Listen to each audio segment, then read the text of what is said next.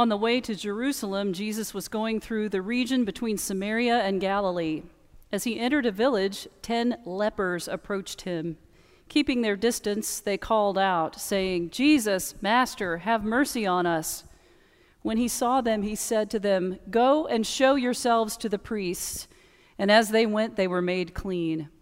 Then one of them, when he saw that he was healed, turned back, praising God with a loud voice. He prostrated himself at Jesus' feet and thanked him, and he was a Samaritan. Then Jesus asked, "Were not 10 made clean? But the other 9, where are they? Was none of them found to return and give praise to God except this foreigner?" Then he said to him, "Get up and go on your way. Your faith has made you well." These are the words of life. Thanks be to God. Well, I bet I'm not the only one here who was raised by a mother or a father who said, "Thank you notes make the world go around." Did someone ever encourage you to write a thank you note? Maybe you, like a friend of mine, had a grandmother who would fill up your stockings with small toys, school supplies, and candy, and a box of 8 thank you notes on Christmas morning, so that you would know that even though you were enjoying all of these toys today, by the end of business today, you need to have your thank you notes written, especially to those nice people at the church who are going to know if they didn't get a thank you note. It's rare these days to get a handwritten note of any kind, so I love to do that, and I love to receive those. Frankly, when I've given somebody a gift, I'm just glad to get any kind of acknowledgement that it got there, especially since we live in an era of not actually presenting a gift to someone. Most weddings we go to now the couple has a registry online, and so you buy the gift online, and you assume that somebody in Murfreesboro, Tennessee, or wherever the distribution center is, put it in the right box, and they're going to get that colander on time for the wedding. So if nothing else, a thank you note is a way of saying the transaction was successful. We've got our colander, our asparagus will be rinsed for the next 50 years in blissful love. It's not a bad idea to say thank you if you are married to someone, or if you are the mother or father of someone, or the grandparent of someone, or if you work with someone. Basically, if you're a human that is not a hermit, it's a good idea to say thank you a lot. I think the more thank yous you say, the fewer I'm sorries you will have to say afterwards. I try to remember to say thank you as many times as I can when appropriate, and I know how much better I respond, like a little geranium who gets a ray of sunlight, when I interact with someone who also says thank you a lot. So here we have 10 lepers who were healed by Jesus. 9 of them were so ecstatic with their healing that they ran forward towards the future.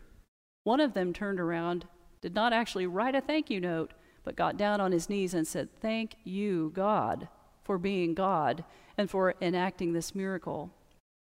Remember that leprosy was a horrible, horrible skin disease that was contagious. They didn't know how to manage it. All they knew to do with you if you had leprosy was to send you off to a leper colony where you would live with other lepers, where you would not see your spouse, your children, your best friend, the people you used to work with. You would have no means of income. You would have no community except the other lepers.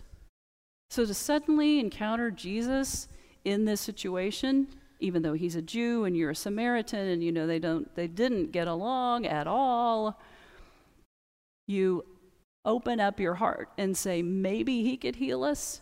And suddenly your day has changed. Your whole life has changed, and suddenly you're well.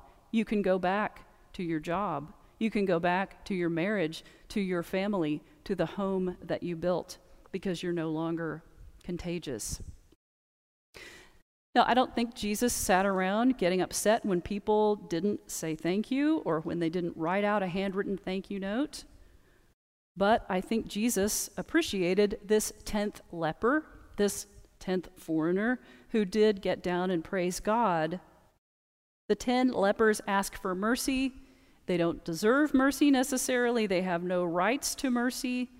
But Jesus is also under no obligation to give them mercy as well. He's under no obligation to heal them. In fact, he would be expected to pass by on the other side and not interact with them at all. There's no demand for thanks in what he said. He did not say, go show yourselves to the priest and make sure you say thank you. He said, go and show yourselves to the priest. So there's no demand for thanks, but a command to go somewhere and do something.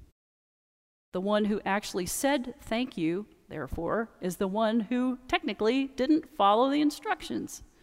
That's the one who actually didn't quite do what Jesus said. He added something on. But for those 9 who didn't say thank you, we understand that our God is a gracious God and that ingratitude doesn't cancel out grace. You don't have to say thank you. You still get to keep the grace. This question of why God likes to be praised and why Jesus appreciated when the man praised God was brought up yesterday in my car as I had the radio on, listening to NPR, and I was in the car running errands at the right time to hear Ira Glass's This American Life. And I had a driveway moment. Maybe you've had a driveway moment when you've listened to a story on the radio that you want to hear the end of, even though your milk might get hot or the other people in the car want to go inside. Ira Glass, as you know, has this radio show that's been going on for years and years where he gets really deep into someone's life and someone's life experience. He talked about recently being invited to go speak in Chautauqua, New York, at the original Chautauqua lecture circuit, where that was all born. He said, if you don't know what this is, it's sort of like what they did for TED Talks 150 years ago. If you know what a TED Talk was, that was sort of like Chautauqua, except out in the open air. So a volunteer had picked him up from the airport and was taking him to the place where he needed to be, and he found out that this volunteer was a retired Methodist minister. That's why I stayed in the car. I wanted to hear what this interaction would be like. Ira Glass grew up Jewish in Baltimore. He now professes atheism. But it's interesting to me how many of his interactions and interviews have to do with people of faith and questions of faith. So he asked John Jackson, this retired Methodist minister, I've got a question about God. And John said, okay, shoot. And Ira Glass said, why is it that so often in Scripture and in tradition we are asked to give glory to God? Praise God for this, praise God for that, give glory to God. He talked about a few years after his mother had died, he went, as his family would do, on the anniversary of her death, to the synagogue and said the mourner's prayer, the Kaddish. They would do this every year, and he would almost do it by rote, now being an atheist, thinking, this is just what we do as a family, going through the motions, those words forming in his mouth as easily as the Pledge of Allegiance, maybe.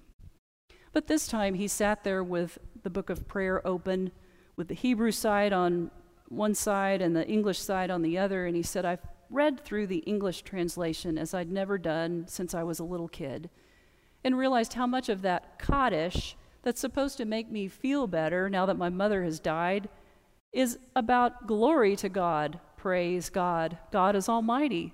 God will save us. God is the strongest. God is forever. So he asked John, why do we have to praise God? Is God so insecure that God demands that we say thank you all the time? We tell God how great God is all the time. But as Glass put it, John had such a lovely answer. He said, first off, I think lots of people make the mistake of picturing God as a giant human up in the sky, somebody we just call up as if we would call them up on the phone. Something like that when we're praying. But the way I see it, I understand God to be all the values and principles that we see in Scripture. The obligation to love each other, to be honest and decent in our dealings with each other, all of those things. And so when I'm praising God, Jackson said, he said that's what he's praising.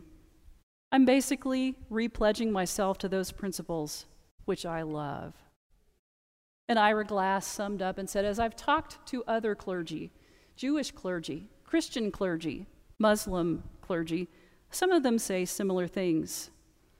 The Kaddish is supposed to comfort me after my mother's death by pointing me to this idea of God's presence in the world, that there is goodness in the world, that God is still alive, and good things will still happen.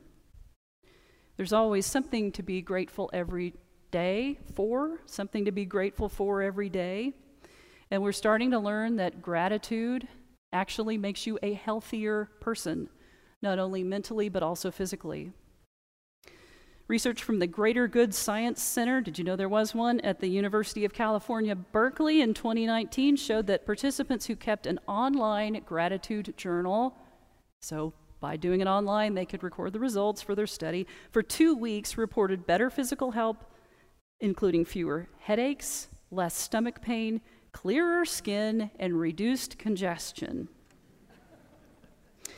And Dr. Robert Emmons of UC Davis, in the same chain of universities, reported that gratitude can lower blood pressure, improve immune function, and facilitate more efficient sleep. Gratitude reduces lifetime risk for depression, anxiety, and substance abuse disorders, and is a key resiliency factor in the prevention of suicide. And as Fred Craddock says, it also helps us get away from the self-centeredness that is so pervasive to our human condition. To be saved is not only to be healed and forgiven, but to be delivered from the self-centeredness that inhibits our lives. Sometimes we switch offices here at the church, either because someone moves away or because we find there are different needs. I had been assigned a huge office here at the church, and I wasn't using it all that much because I'm not here that often. My job is to drive around and visit people so much of the time, and I started to feel guilty that I had such a big office that I wasn't using.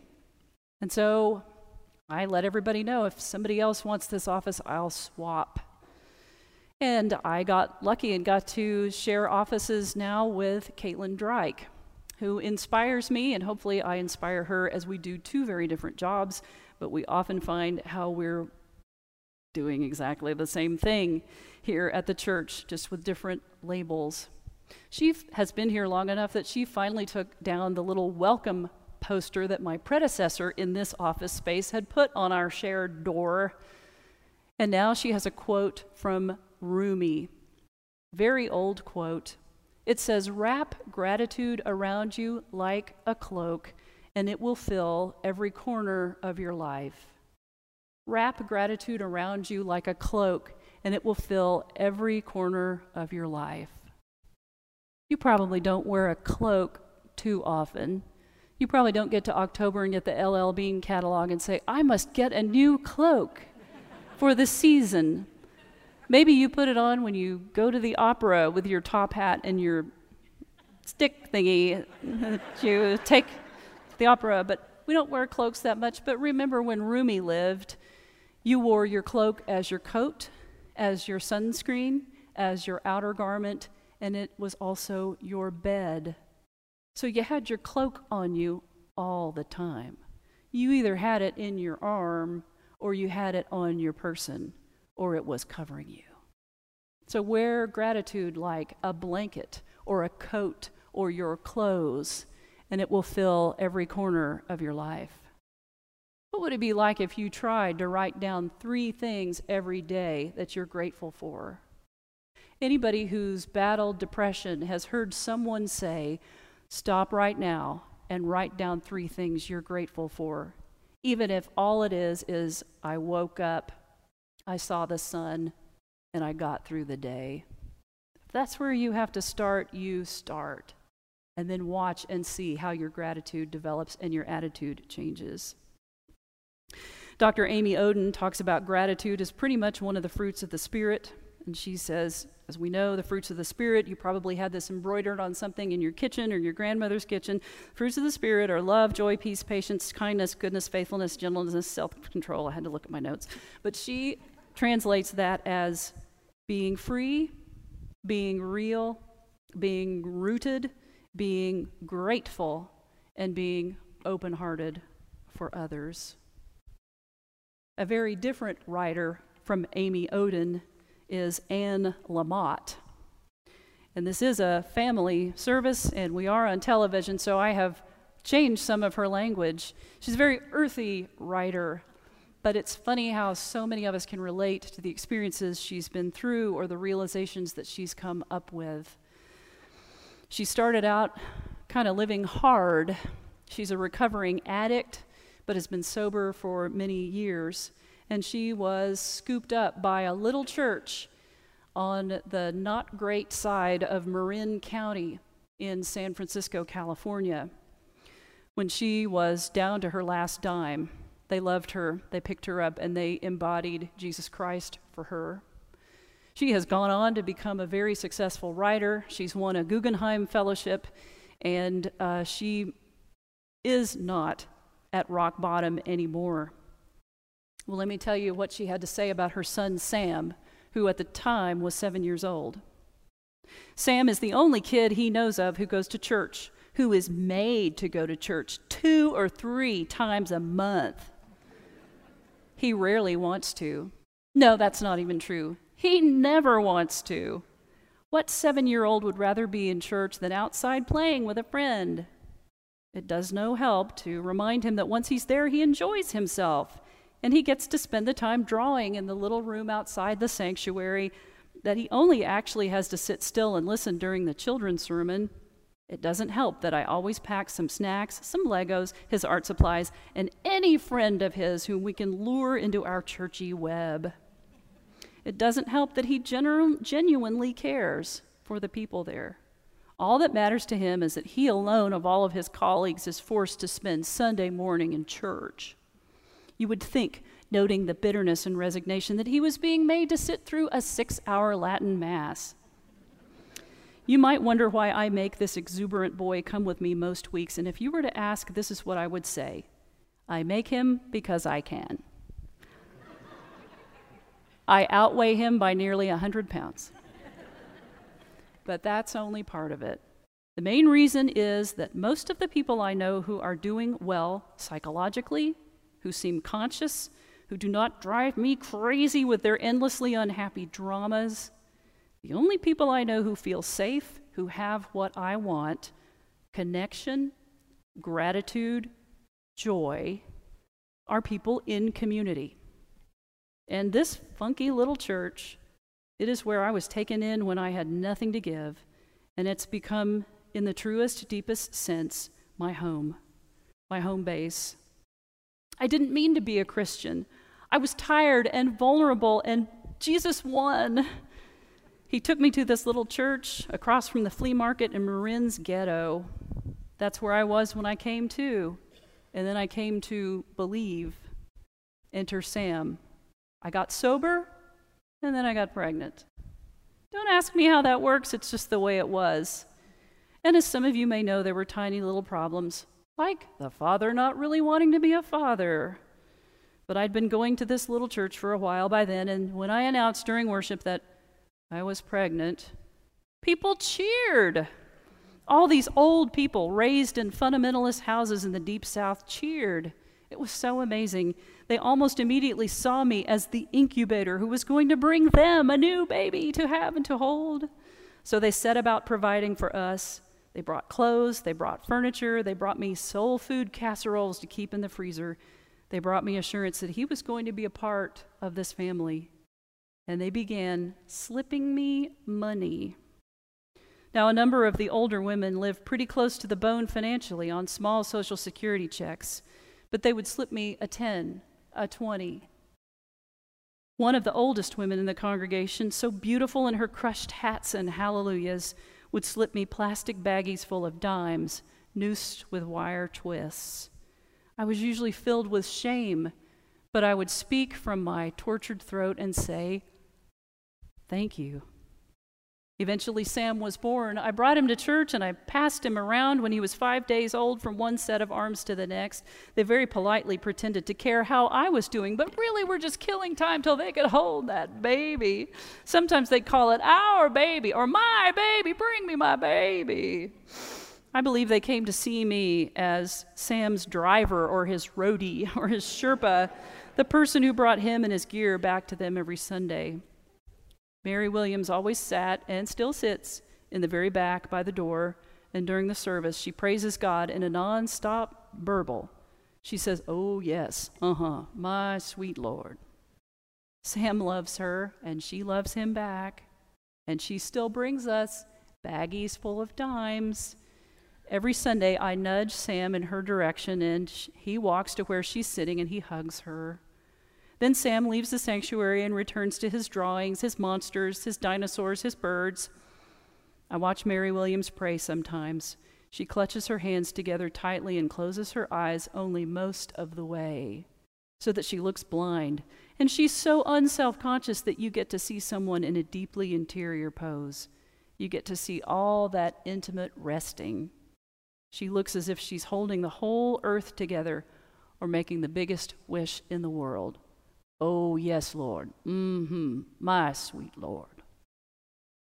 She doesn't know that I'm semi-famous now, that I'm pretty affluent, and I no longer really need people to slip me money. But what's so dazzling to me, what's so poignant, is that she doesn't bother with what I think she knows or doesn't know about my financial life. She just knows we need another bag of dimes.